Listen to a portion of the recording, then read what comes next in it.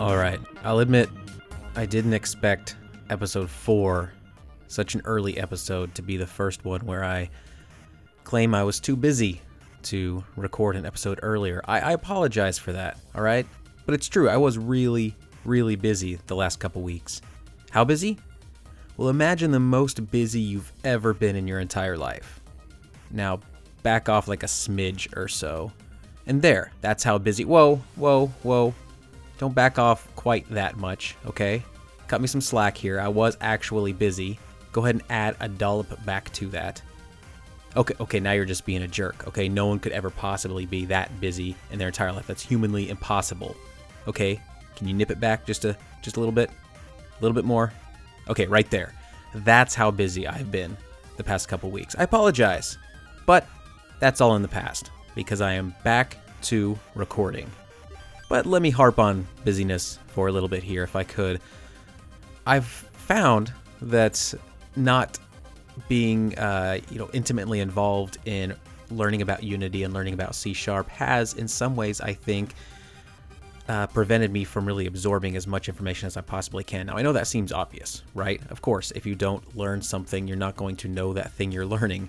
That's stupid. But I was kind of hoping that coding would be like riding a bike. You learn certain pieces and you will never need to relearn them. They're sort of part of your makeup now. And that's unfortunately not the case because I have had to go back to some previous lessons to remind myself about some things that I maybe have missed or maybe have forgotten. But at the same time, I've also been reading some books, some additional resources, which I'll talk a little bit about later on in this episode. But before I even get into all of that, let me take a step back and welcome any new listeners to the podcast. You may be wondering what exactly you're listening to. Well, it's a podcast about the Unity 3D game engine and also C# to some extent, and me in my journey in trying to learn those things. I'm a complete noob. I have no prior experience to either the C# computer language or really any computer language or to Unity. This podcast is me trying to keep myself motivated so that I don't give up. And hopefully it will be a motivating source for any of you out there who are also in the same boat that I am in. If you want to know the deeper story, just go back and listen to episode 1. I go on and on and on. Some have said to nauseating degrees. Mostly those people are people who get nauseous easily. I don't know how else my voice could make you nauseous, but thanks for that. You'll learn all you could possibly want to know about my history so far. So with that out of the way, let me jump into this episode. What am I going to talk about? First, let me lay out the agenda. I'm going to talk about some progress that I made with the how to create games using Unity, the course that I've been taking, and I'm also going to talk about a little bit about what I've learned through that course and through some other resources. And then I'm going to jump into my main topic for this episode, which is very simply exploring what a game engine is. What is Unity 3D, a game engine? There are other game engines out there. What is it exactly? So that's an extremely noob question. And I think I like that idea. I think I like coming to these episodes with a primary point or a primary topic.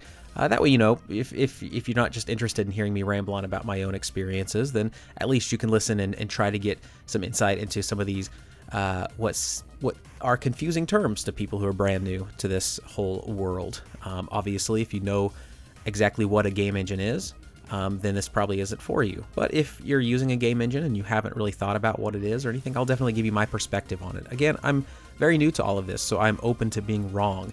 And anybody out there who's listening, please let me know if I'm wrong, and I can definitely correct myself in future episodes.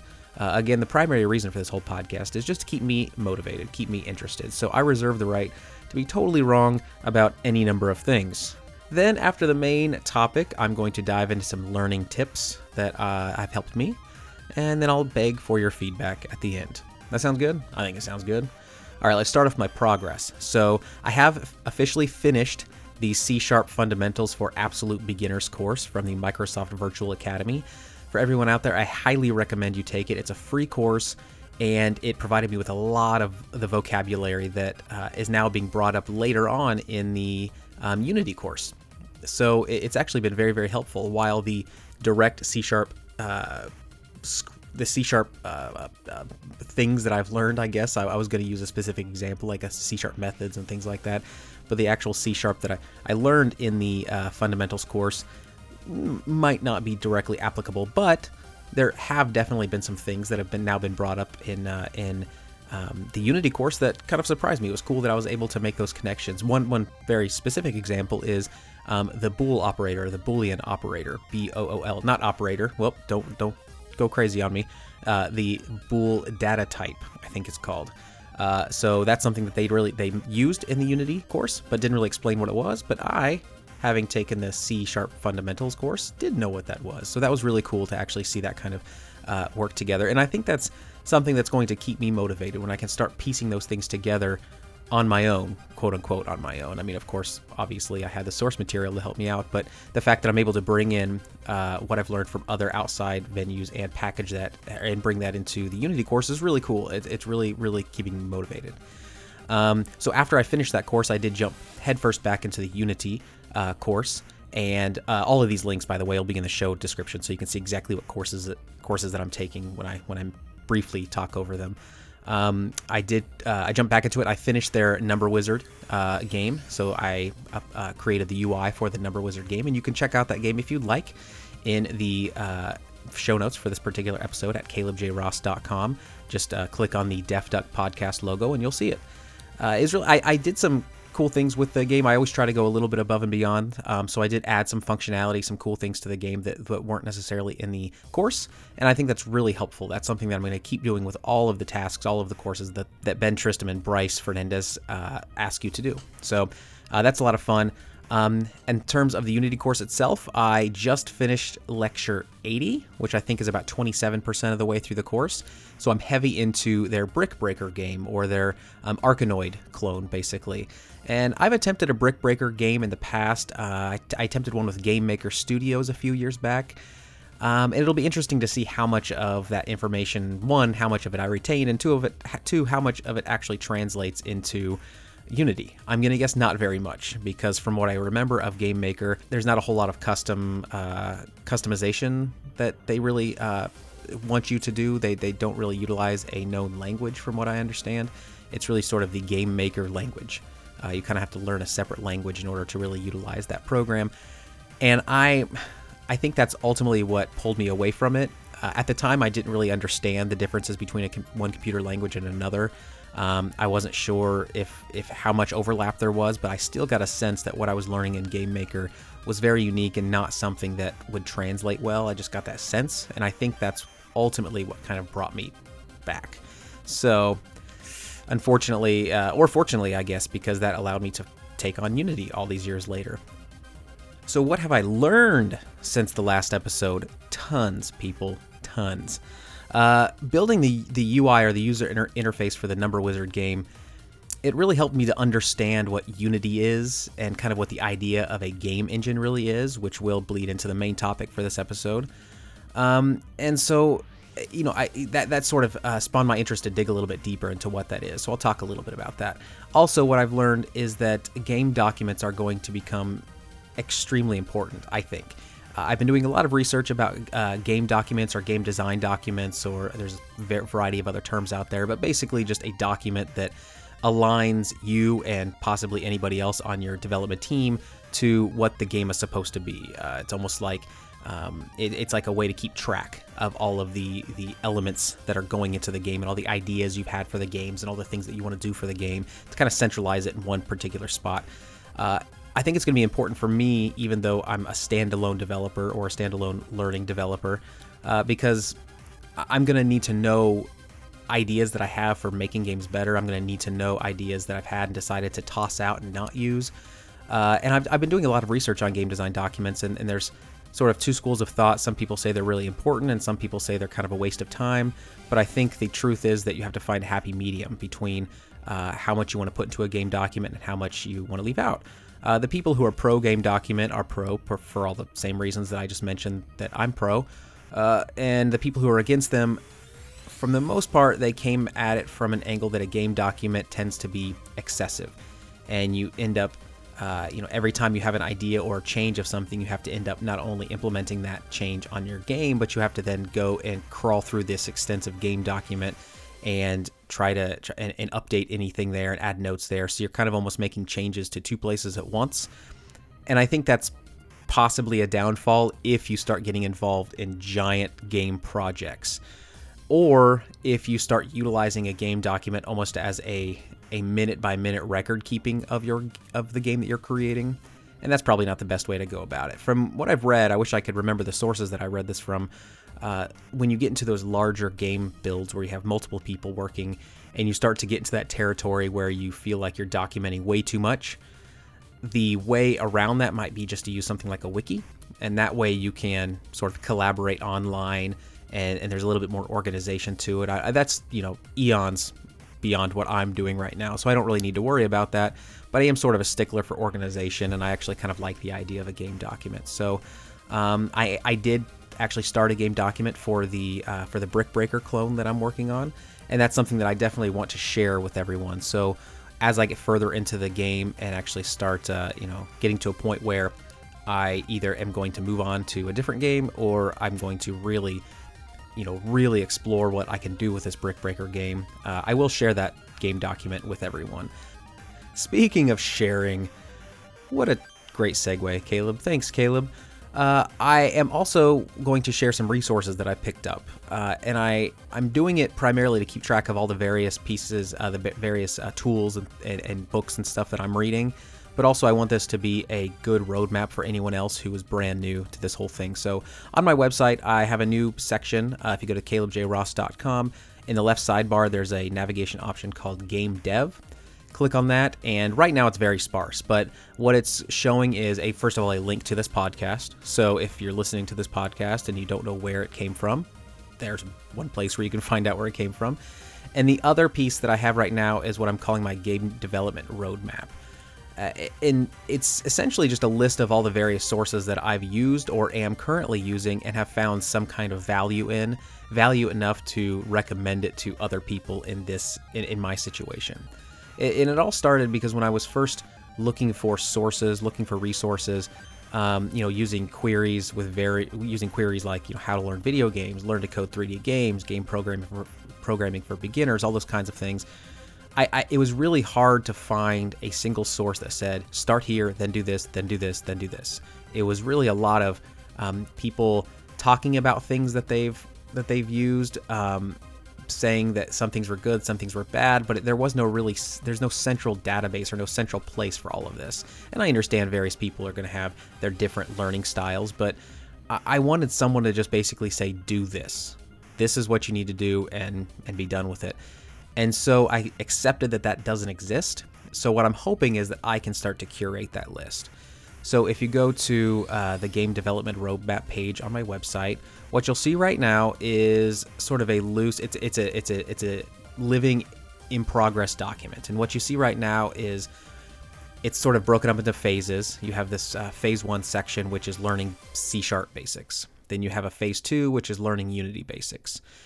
And what I'm doing is I'm going to be listing resources in there with some commentary about why the resources is good, and as I digest those resources. So I think that's what's going to set this apart, is because this is going to be a compilation of resources, only resources that I've actually used. So it's not going to be anything that someone tells me is good and I go ahead and throw it up there. It's only going to be actual pieces of information that I've used and I have found some kind of benefit from. So the top of the page is that. At the very bottom of the page, it's a list of current resources that I'm currently reading, but haven't yet either read enough or haven't watched their videos or whatever. Haven't really ingested the information enough to decide whether or not it's usable or something that I would recommend, or even further, I don't really know where it would fit into that roadmap. If it would be more of a beginner thing, more of an intermediate, or what that might be. So as of right now, that later part of the list, the current resources, is much longer than the actual resources I would recommend, simply because I haven't fully digested any single source except for the C# Fundamentals for Absolute Beginner series by Bob Tabor. That's the Microsoft Virtual Academy course that I talked about. So after I get through with the Unity course, then I'll probably list that there and I'll put it in an area where I think it needs to be. But that's going to be the most important thing to me, is I'm only going to list things that I have fully read, fully embraced, fully digested. To use, God, I've been using a lot of gastrointestinal terms for some reason. So carrying on with that, I suppose, I will also be listing resources here that I've vomited up vehemently because they did not work. So I do want to list those as well. And if I find any resources that just don't seem to make any sense or that I gave up on for one reason or another, I'm going to list those too. And I'm going to explain why I gave up on them and why I feel like I didn't get anything out of them. So again, it's a living document. It's going to evolve. It's going to change. But what's important is that it's something that I hope you guys out there can use too. So, and if there is something out there like this that already exists that you guys know about, let me know. I couldn't find anything that really suited my needs, so I'm hoping this will fill that gap swimmingly. Now on to the main topic. What is a game engine? Seems like a very simple question. You could probably look it up online. You know what? And you probably should, because you would also get more information about it other than just this. But from my rookie perspective, I wanted to get a good sense of what a game engine was because I was using them, and I just like to learn about those things. So Wikipedia simply says that a game engine is a software framework designed for the creation and development of video games. That is very simple, straightforward, makes sense, right? Wikipedia also mentions that a game engine makes it easier to port games to multiple platforms. Unity is a great example of this. You can build a game for iOS, for Android, for Windows, PlayStation, all these kind of things just through Unity, which is great. Apparently that's not something that's all that common. Apparently a lot of other game engines make it's not nearly as easy. I don't know, but that's what I've read. Wikipedia, I'll go on and read a larger portion of Wikipedia as well.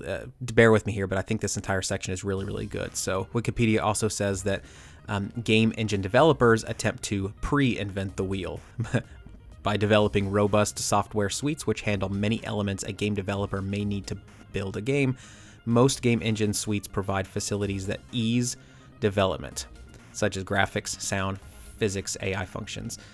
These game engines are sometimes called middleware, term I've actually never heard of before, because as with the business sense of the term, they provide a flexible and reusable software platform which provides all the core functionality needed right out of the box.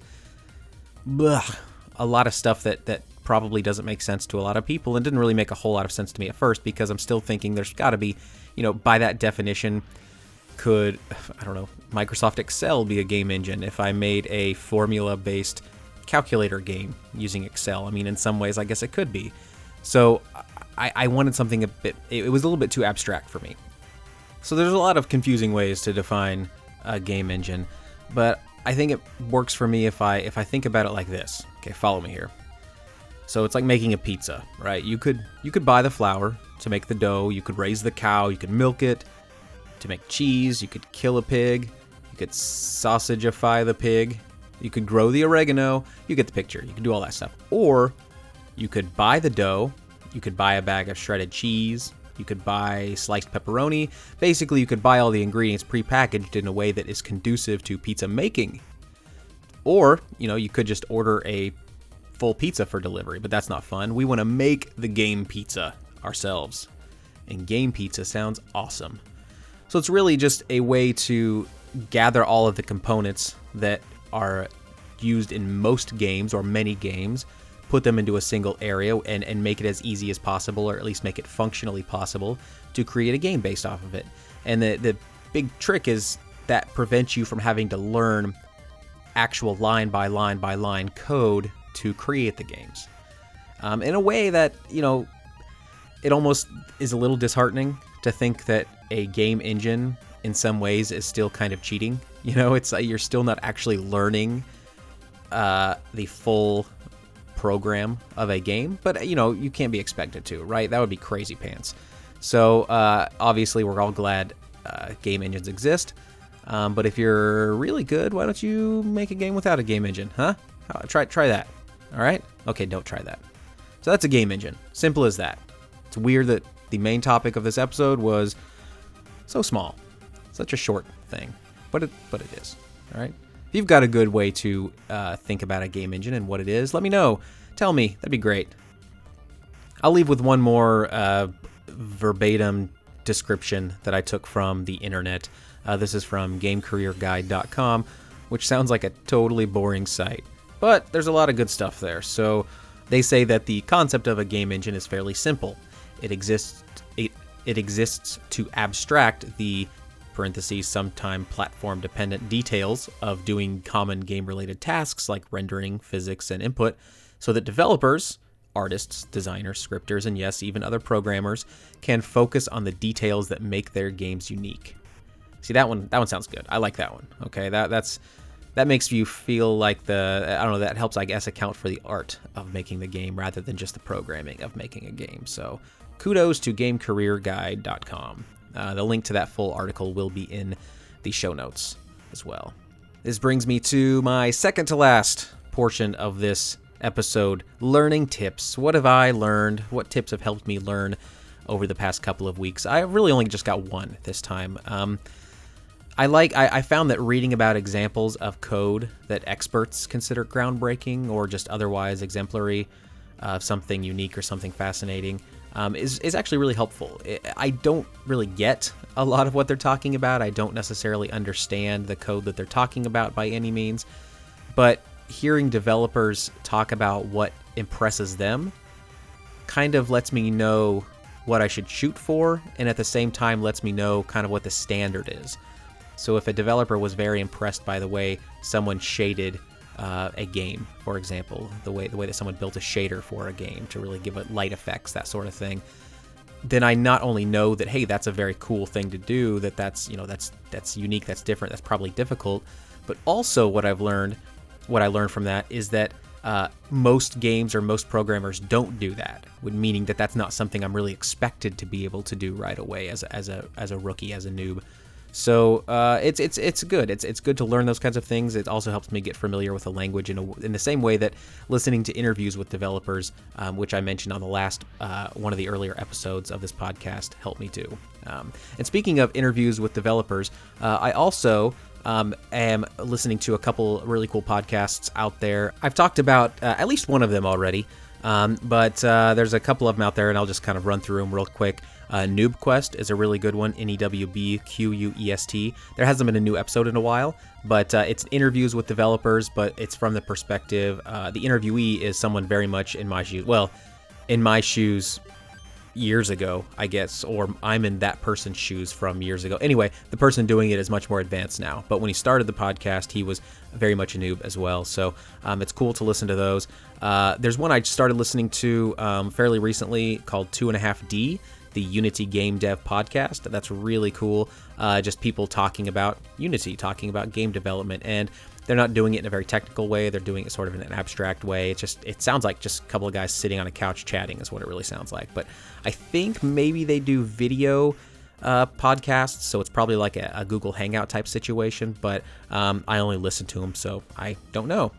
And the last one I'll mention is called Code Monkeys, and this one is by no means a game development podcast, and it very rarely is even a development podcast, but it's just two guys talking about sciencey stuff, nerdy stuff, sometimes coding, and I really like it. One of the hosts is Kevin Geesey, and he is a guy I was made aware of through YouTube. I used to do YouTube videos, and so he had sort of a sense of humor and an aesthetic that I really enjoyed and really liked, and I still like his stuff. So he now does this podcast, and so of course I listened to that as well. Also very good. And that's it, I think, for this episode, which brings me to the final portion of this episode, and that's feedback. I beg of you, please leave me some feedback. You can subscribe on iTunes. You can go to my homepage, calebjross.com, and you can find the RSS feed there to subscribe. I also will shortly be available on the new Google Play podcast. I don't know what they're going to call it, Google Music Podcast, something like that. I don't know. It's not available for users yet, but they have notified podcasters to upload their feeds. So it will be available on that whenever that rolls out. But in any one of those platforms, you can either leave reviews. I would love that. Or if you want to leave a comment, you can do so at calebjross.com in the blog post for this episode. You could also leave comments at Facebook. I'm at facebook.com/RossCaleb. It's my personal account. It's not like a professional account or anything like that, so you might have to friend me to leave a comment. I'm not sure how that works. You can also tweet at me. I'm at Caleb J. Ross. I'm always on Twitter. That's probably the easiest way to find me, at Caleb J. Ross. And let me know what you think. Let me know where I may have gaps in my information that need to be corrected. And otherwise, just drop me a line. Let me know that it's worth sticking to this whole game dev thing, this whole coding thing. I'm enjoying it so far, and once again, this whole thing is created to keep me motivated, so I hope that you could help keep me motivated. Thank you so much.